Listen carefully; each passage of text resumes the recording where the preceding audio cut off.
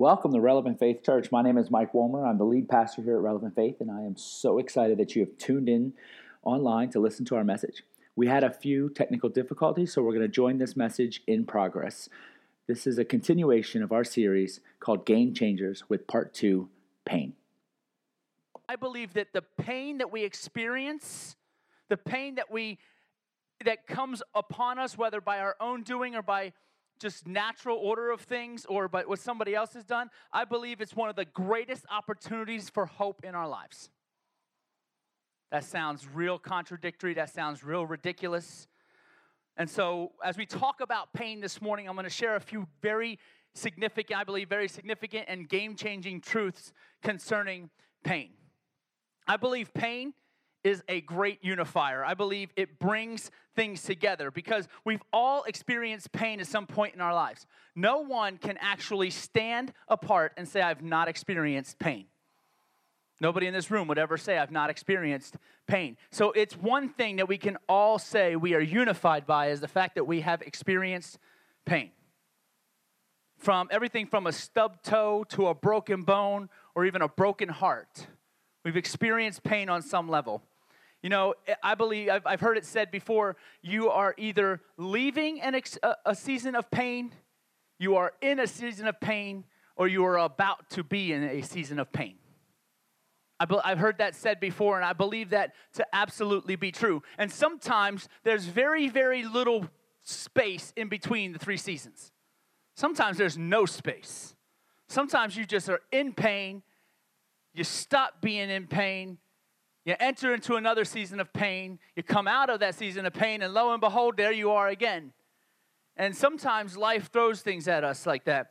And I believe pain is broken down into a lot of different parts. There's physical pain, which is what I joked about concerning myself and even my children. And then there's emotional pain. There is relational pain. And who knows, you might be sitting next to your relational pain. There's financial pain, there's spiritual pain. There's all kinds of pain that we can break pain down. But the truth of it is this, we all respond differently. And I believe that we respond in one of two ways. When it comes to pain, we respond in one of two ways. We allow pain to bury us, meaning it becomes a weight that we cannot get ourselves out from under. The experience and the pain of what we're going through, the pain of what we've experienced in life has weighed us down so much that has kept us from really doing anything else with our hearts and with our lives. I believe that the weight of pain can oftentimes bear us down and we allow it to bury us. Or, on the opposite side, I believe oftentimes we end up burying pain. It hurts so much, we just push it down and push it down and push it down because after all, as long as I push it down, I'm not experiencing it. As long as I push it down, it's not affecting me. So I'm just going to keep on burying it and burying it. We don't even want to talk about it. I don't know about you, but I've been in many conversations over my years as a pastor, and I've heard the phrase, I don't want to talk about that right now. And I get it. It's a painful topic. On both extremes, when you know who God is and you know the character of God, I believe you'll begin to ask God for a better way to deal with pain. I think our perspective on who God is challenged greatly when it comes to pain. Because I think we forget what He's capable of. We forget who He is. We forget what He has said He will do for His people. And so we're going to unpack what I believe is two game-changing truths in changing our perspective in dealing with pain. And for that, we're going to open up to the book of John, chapter 11. If you have your Bible, you can open it up. If you have your device, you can flip it on and turn to that. Or you can look up on the screen. It'll be up there as well. John chapter 11. We're going to be right in verse number 1. A very popular story, one that we've all celebrated, one that we've all read and have looked at with this overwhelming encouragement of overcoming and becoming victorious. And so it's the story of raising Lazarus from the dead. And so in John chapter 11, verse number 1, this is what the Bible says. A man named Lazarus was sick. He lived in Bethany with his sisters Mary and Martha. This is the Mary who later poured the expensive perfume on the Lord's feet and wiped them with her hair. her brother Lazarus was sick. So the two sisters sent a message to Jesus telling him, Lord, your dear friend is sick. So let me pause there for just a moment, do a little bit of a story set up so you can understand what's going on. Jesus receives this letter that says, your dear friend is sick. Some translations say the one whom you love is sick. Notice in no matter what the translation is, he's never addressed by his name in that situation. She just sends this notice to Jesus and says, the one that you love, your dear friend is sick. And so Jesus knows in that moment that Lazarus is sick. He knows exactly who it is. And you would think, right, this is the one whom he loved. And if you think about Scripture and you read Scripture, we know that Jesus loves all. We know that he poured out his life for the salvation of humanity. We know that he loves everyone. But if you read Scripture closely, there are a few that the Bible refers to as, I don't want to necessarily say they're his favorites, but there are people who he was much closer to. More of the, what I will refer to as like the David and Jonathan covenant type relationship. Now, I've shared this in other contexts many, many times when it comes to our relationships. We have relationships where it's a large group of people. We have many relationships, friends and confidants and acquaintances. We have all these relationships. Then when you narrow it down, you have just a few that you're really close to. And if you want to really think about it, you could probably narrow it down to maybe the one or two that it's like a covenant relationship with, meaning that it's a friend that you would die for, literally. And so Jesus had his. He had his 12. He had the 3 that were the closest to him, but he had the one who never left his side, the one who he was always really, really close to. And that's relationship. And so you would think that his very dear friend, the one the Bible says in whom he loved, when he finds out he is sick, you would think he's only a day and a half away, that he would hit the road immediately. I mean, after all, when we have that friend and we find out they're sick, what do? We hit the road immediately. We run to their side because we want to do whatever we can to help them, alleviate their pain, or whatever we can do. But that's not what Jesus does. That's not at all what happened. Look at verse number 6. The Bible says that he stayed where he was for the next 2 days. So the one he loves, the one whom is a dear friend, he just gets notice that he's sick. And Jesus is chilling for 2 more days. Doesn't seem to make sense. It's like, this is the Savior of the world. This is your friend, and this is the one you love. Why are you not beating down the door to go get him? What is that even about? And then he goes, let's jump ahead to verse number 11. And verse 11 through 14, this is what the Bible says. Then he said, our friend Lazarus has fallen asleep, but now I will go and wake him up. The disciples said, Lord, if he is sleeping, he will soon get better. They thought he just might need some rest. I mean, after all, when we go to the doctor and we're sick, what do they say? Get some rest. So they're thinking, he just needs some rest. And then he said in verse 14, so he told them plainly, Lazarus is dead. And so we have to look at what happened here. So we have Jesus, we have his dear friend Lazarus, we have the one in whom he loves. He gets a notice that says he is sick. He sits for 2 more days. Lazarus dies in the process of Jesus sitting for 2 more days. And then the one that he loves is now dead. And see, what really happened is very simple. As Romans chapter 6, verse 23 is played out. For the wages of sin are death. Not necessarily Lazarus' specific sin is what caused him death, but the Bible's very clear that the wages of sin is death. So perfection was birthed in the garden.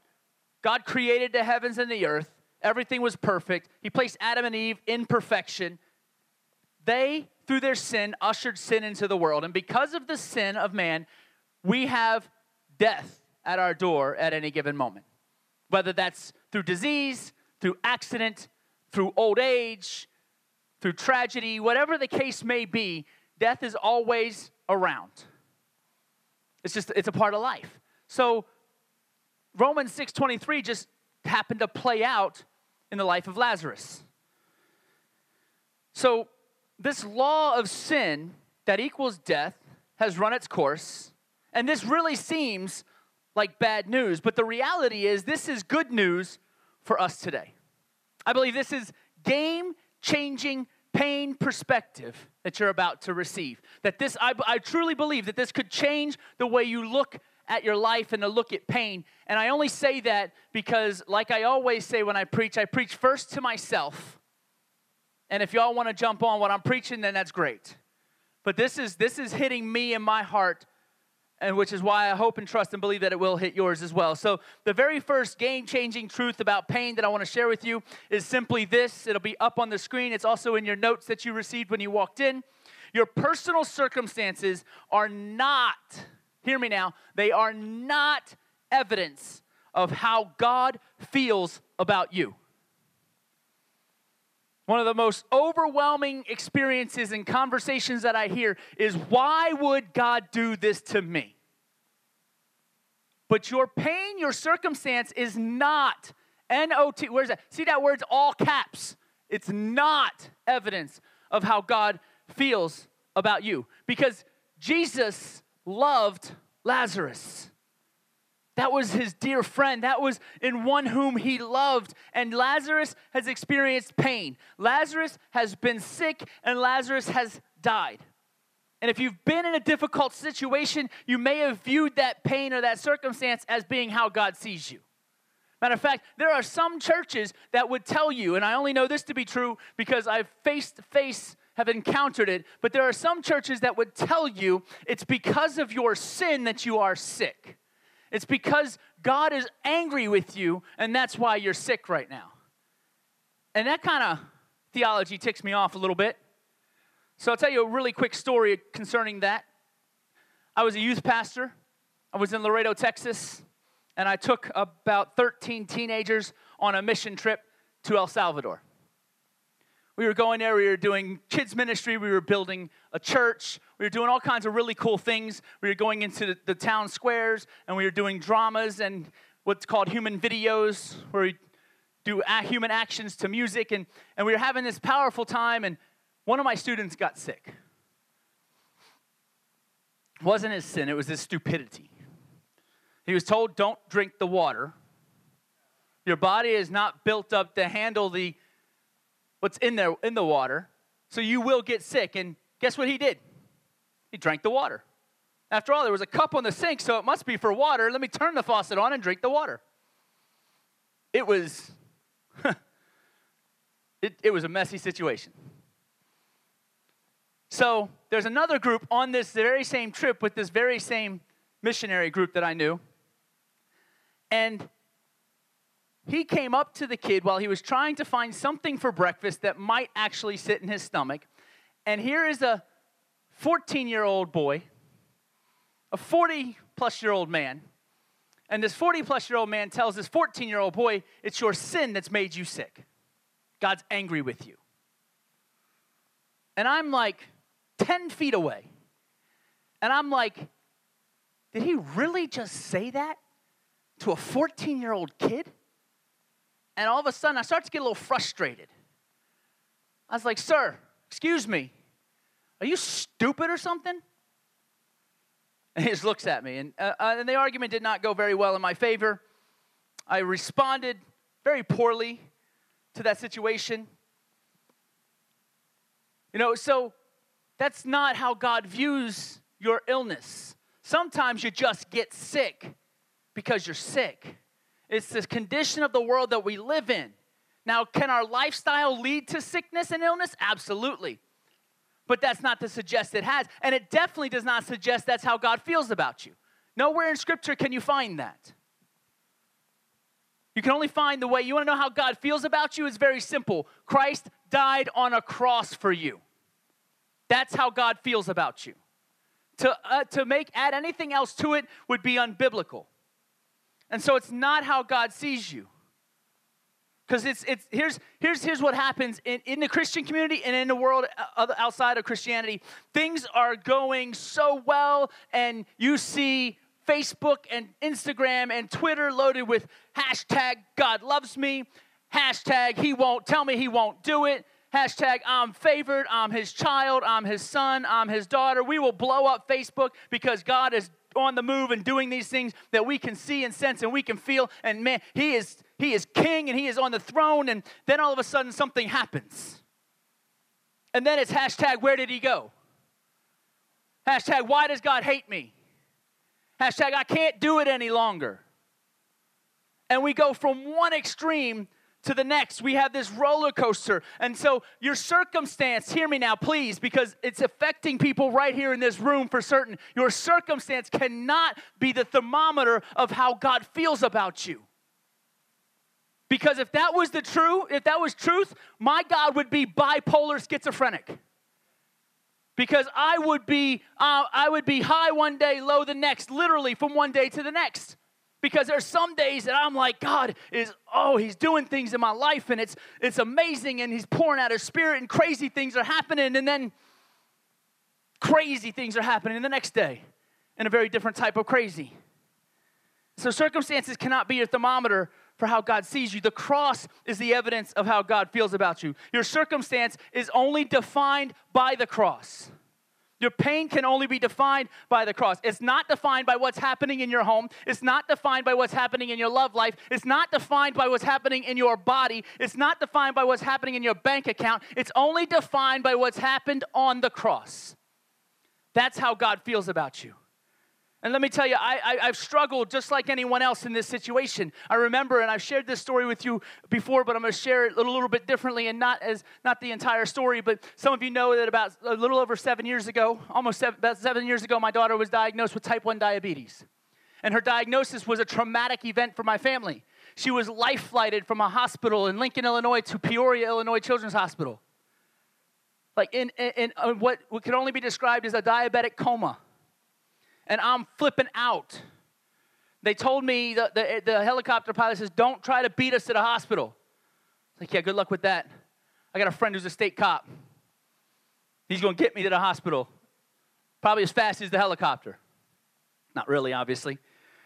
But that's the way I was thinking.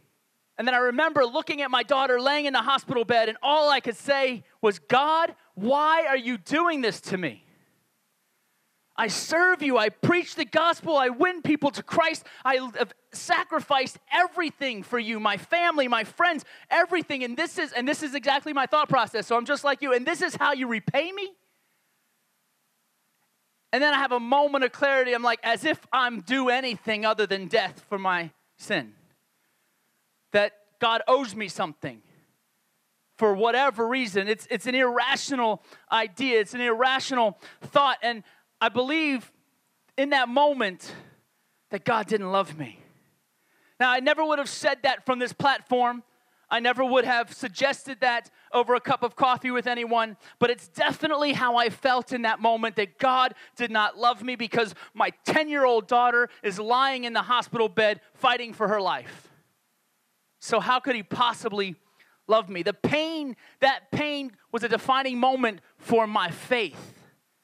The idea that my faith was connected to how I felt God felt about me changed my life. And after I had my little tirade with God, he wrapped his arms around me, and I felt his love and his grace for my disobedience, for my doubt, and for my lack of faith. And I humbled myself in the hospital room on my knees, in tears, crying out, God, just love my daughter. It changed from why did you do this to me to love my daughter. And he did a miraculous thing. They said she'd be in the hospital a week. She was out in 3 days. They said this was going to be a fight all her life. And it is. It's something that we have to deal with. But let me tell you, we have experienced so much victory with her type 1 diabetes and anything else. And even their doctors are like, this is crazy how this has played out. See, the pain that you're going through and what you're experiencing can actually absolutely be a defining moment in your life. It's going to define you one way or another. And if I would have lingered and held on to my frustration and my anger with God because of my pain, then I can promise you I would not be standing up here preaching the gospel today. I would have fallen away, because that's what happens when we ride this roller coaster with God, and we're high one day and low the next, and we're hashtag God loves me and hashtag God hates me, and we're riding this ride. You are going to eventually get tired. And tiredness will lead you out of the church. And then tiredness will lead you out of your faith.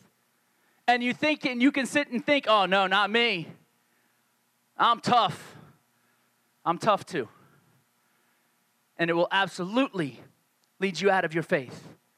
And this plays out even, the circumstance becomes the evidence of how God feels about us and not the cross. And then eventually, like I said, we walk away from church. And this plays out even in our story this morning. Let's look at more. Lazarus was dead, and he was dead 4 days. And in walks Jesus.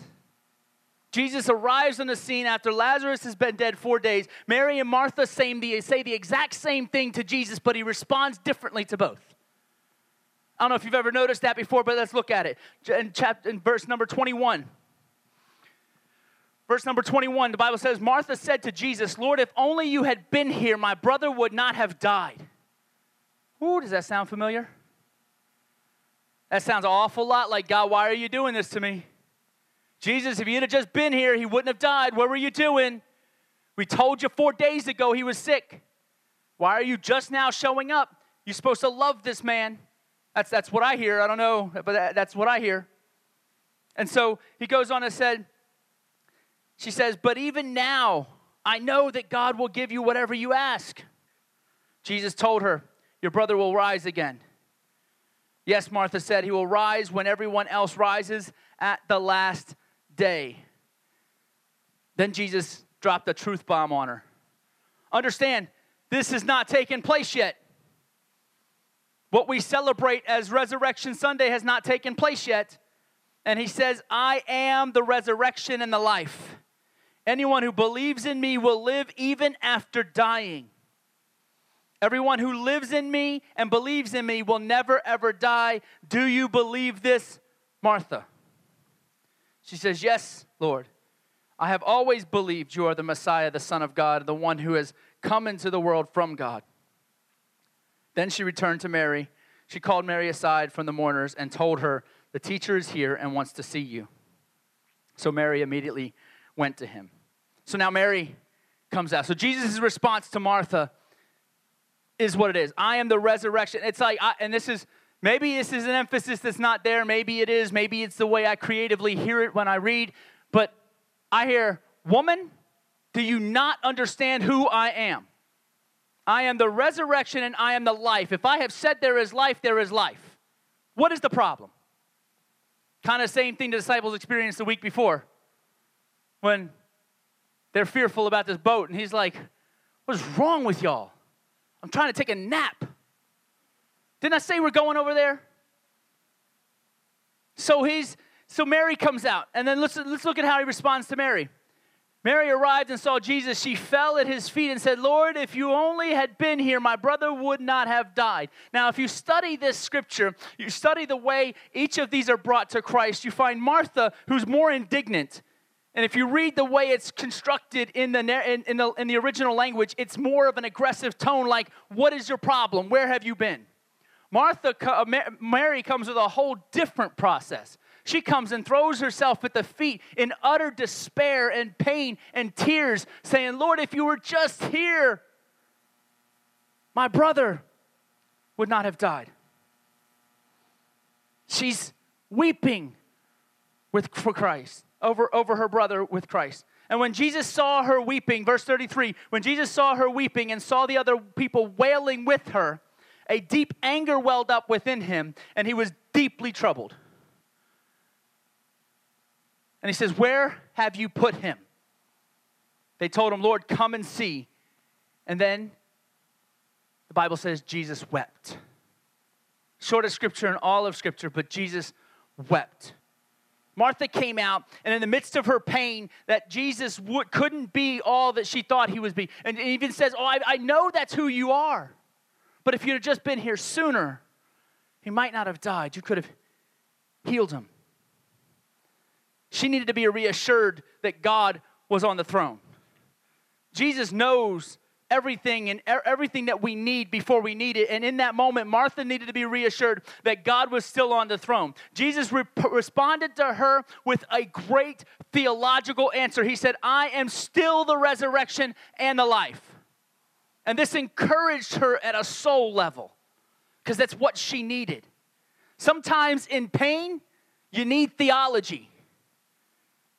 Sometimes in pain, you need theology. What do I mean by that? Sometimes in pain, you just need to know what God said. He said what he said. And you just need to know who you are and whose you are. It's not an emotional thing. It's not this weeping, crying out thing. Sometimes you just need to understand the book and who he said, I am the resurrection and the life. You need to have a right view of God in the midst of your pain. You need to be reminded that God is still on the throne. It doesn't matter what you experience and what you go through. You have to know that God is still on the throne. But when Mary comes out, Mary needed to know that God still cared. Two completely different approaches to Jesus, the same phraseology, two different responses from Jesus. Mary came out and she needed to know that God still cared. And when Mary was grieving and weeping at the feet of Jesus, Jesus wept with her. So you have to understand, church, that this Christ that we serve, he knows every single thing that you need. After all, he said in the very beginning, I am that I am. And what does that mean? Because that sounds like a theological answer. Let me just tell you a little bit of what that means. He says, I am that I am. So you tell me what you need, and he says, I am. Exactly that. You need love, I am love. You need grace, I am grace. You need mercy, I am mercy. You need provision, I am provision. You need discipline, yeah, I am the rod. I am that I am. That's Yahweh God who says, I am that I am. When Moses was troubled with how do I approach him? Who do I even say this sent him? And he knew. He says, you tell him I am sent you. Because he knew what that response was going to get in the other people. So the same thing goes for you when you're pain, when you're suffering and you're going through something and you're dealing with something. It's real simple. Who do you say is sending you? I am has sent you. That's what makes all of heaven, rejoice and all of hell tremble. As you come in the name of the Lord, you need theology when you're struggling. You need to know that Jesus is weeping with you when you're struggling. This is the nature and the character of who he is. He is there to remind you that he is still on the throne, that he cares. And our second game-changing perspective this morning is to understand that we have a caring king. He's not just this right hand of judgment, pounding everyone into submission, punching you in the mouth for asking questions. That's not the God that you serve. Questions are good. I ask God all kinds of questions. And I ask him foolishness stuff sometimes. I sometimes like to ask, I don't take these questions. You know, ask my kids, they know. I don't do the what if questions. What if questions are unanswerable. Well, what if this? Well, that didn't happen, so I don't know. I can only tell you what has happened, and that's the answer. You know? But I start to ask God crazy things like, what purpose does that spider serve? I'm acting foolish now, I know, but you have to understand you have a God that you can approach and ask questions. I don't think he had a problem with me asking him why my daughter is sick. I think if there was a problem, it was the way I was asking him. If there was a problem, it was my doubt in my faith. I forgot who he was, and I forgot whom I was and who I belonged to. That's what he was more troubled by, not the question. We have a caring king. Psalm 34 says that God draws near to the brokenhearted. He doesn't push the brokenhearted away. He draws near to the brokenhearted. So when your heart is troubled, God draws near to you. That's his desire, is to be close to you. These two game-changing perspectives, I believe, secure us in a difficult season. I believe that God is the closest to us in a difficult situation. But the problem we have is because he has not rectified the situation the way we believe he should have, we are now apart from God. Yeah, I get that's what you're saying. God draws near to me when I'm brokenhearted, but he should have done this. Okay. Live in that for a while. Tell me how it feels. Tell me how it works out for you. Because according to Scripture, we have no reason whatsoever to even question what God does, when God does it, how God does it, or why he does it.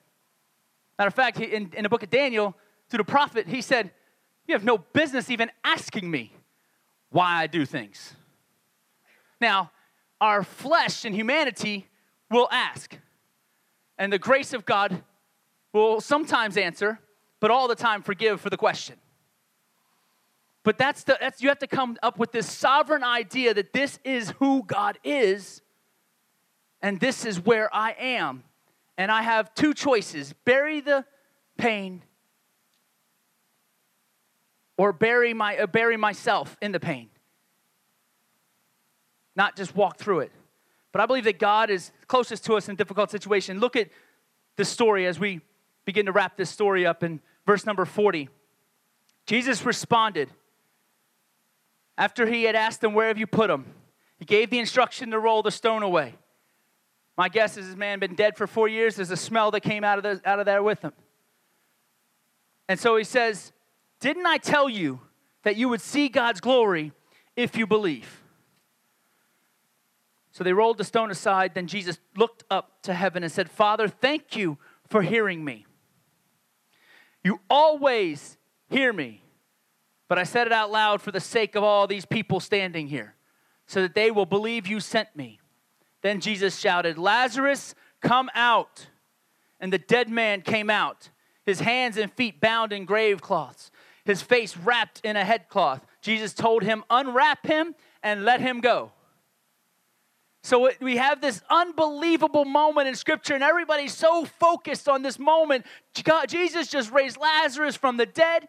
And in us, it's like, well, he raised Lazarus from the dead. Why won't he do this for me?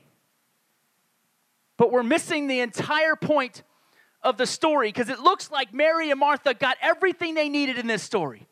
It's almost like you look at this story and said, oh, well, that's just glorious. Lazarus got raised from the dead, but you know what? I can't afford to pay my bills, or I can't this, or I can't that, or my marriage is broken and falling apart, or my kids are walked away from Christ, or all these, or my parents don't, or all they're doing is fighting and arguing. You can go all across the spectrum, and this story doesn't seem to encourage you because you're suffering and you have pain. But I mean, how many of us would say, if I'll go through some pain and suffering if I know the Lazarus situation is on the way? Anybody? I don't know anybody who would say, I would gladly suffer if I know that I'm going to be resurrected from the dead. So it looks like they got everything they need, but if you keep reading this story, guess what happened to Lazarus? He died again. They had to bury their brother twice. That doesn't sound all encouraging, does it? No, we stop at the miraculous. We stop with this because that's what makes us shout. That's what makes us feel good. But Lazarus died again. His family had to grieve him twice. As a result of him being raised from the dead, the Pharisees hated him and even wanted to kill him, Scripture says. See, we think that if we get what we want, then we're going to be happy. But let me tell you, by getting what you want, it's not going to necessarily bring happiness. It could very well bring more pain. Lazarus suffered and died again. Because here's what happened. And we're going to get to the point of this story now. Here's what happened. Lazarus was raised from the dead. Lazarus then died again. But when he was raised from the dead, waves of people left what the Pharisees believed to be truth and began to follow Christ. Waves of people left because of what they saw, because of what they experienced. Some believe, even some theologians believe, that it was just a few weeks to a few months later when Lazarus died again. Not to be raised from the dead this time. So what's the point of this story? I believe it's found in verse 45. Verse 45, I believe, sums up the point of this story. If worship team, you could come and get set. So we don't read verse 45 because in our Bibles, we don't read verse 45 with this because in our Bibles, it's separated with a different heading. You know, if you look at your Bible, there's all kinds of headings in your Bible. It breaks it down and says, okay, Jesus anointed at Bethany, Jesus' triumphant entry, and Jesus predicts his death. And that's kind of how we read Scripture.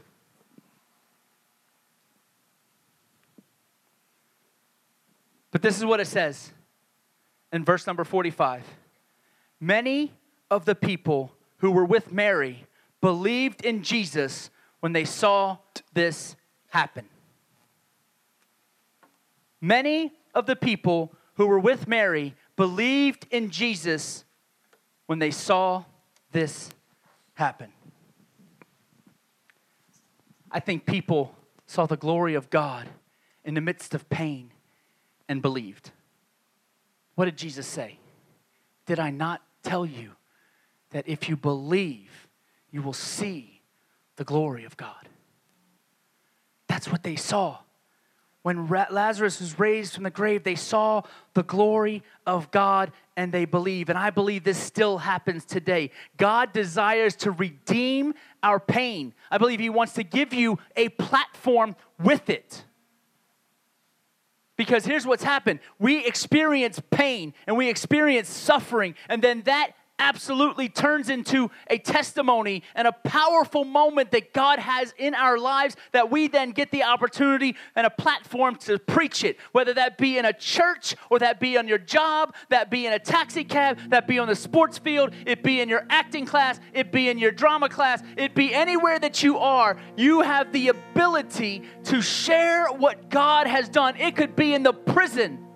You have the ability to share the pain and suffering that you have endured and the glory of God that has come from it.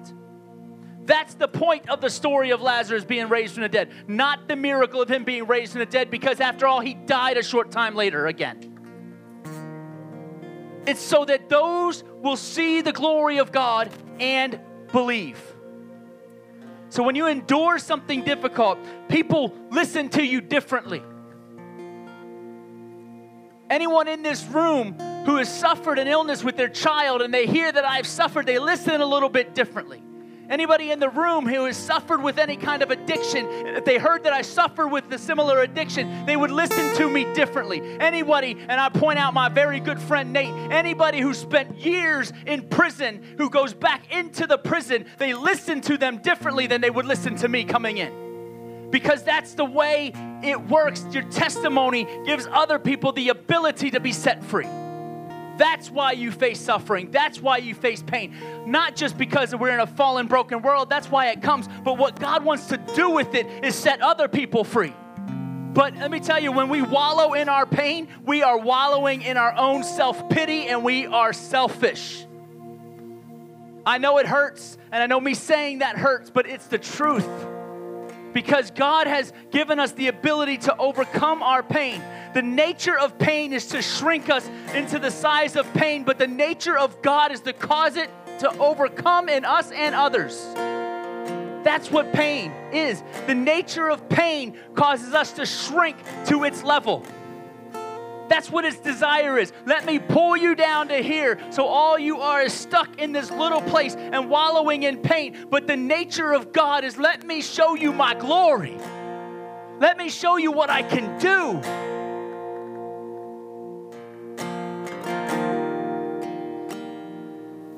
You can allow pain to bury you, or you can bury it and pretend it never happened. Or because of who God is and what he has designed for us, you can use it as a platform for others to believe. Pain always provides a platform for you to stand on. It does. It's what are you going to say when you stand up? Because the person who's shouting, hashtag God loves me, hashtag tell me God won't do it, is shouting that when things are good and when things are going horribly wrong. That's the platform. That's the platform. When I look out into this room and I see some of the faces that I see people whom I know are going through some things. Some of it because I've been clued in and I've been told.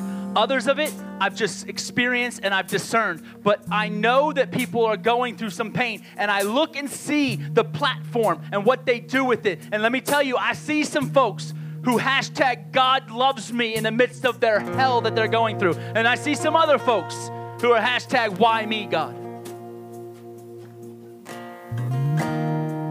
God will give you a platform. So let me make this very practical for you with one thought.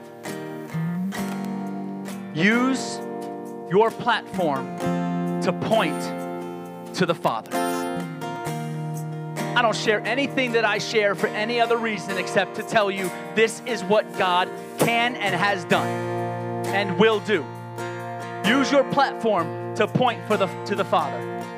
Because let me tell you, the more your platform and your speech points to Him, the greater your platform becomes, the more influence you end up having. And guess what that leads? That leads to God's favor even exploding and manifesting in your life more than you could even imagine. And not just in what you have, but in what people have experienced out of your voice. And that's what matters. One of the things I've always said is I am secure in the fact that the day will come and I will be with Christ. I am very secure in my salvation. I fully have a full theological, doctrinal understanding of salvation, and I understand that I am saved. I also understand that I am stupid and that I make mistakes and I mess it up. But I have no problem standing up here and declaring my salvation as well as my stupidity.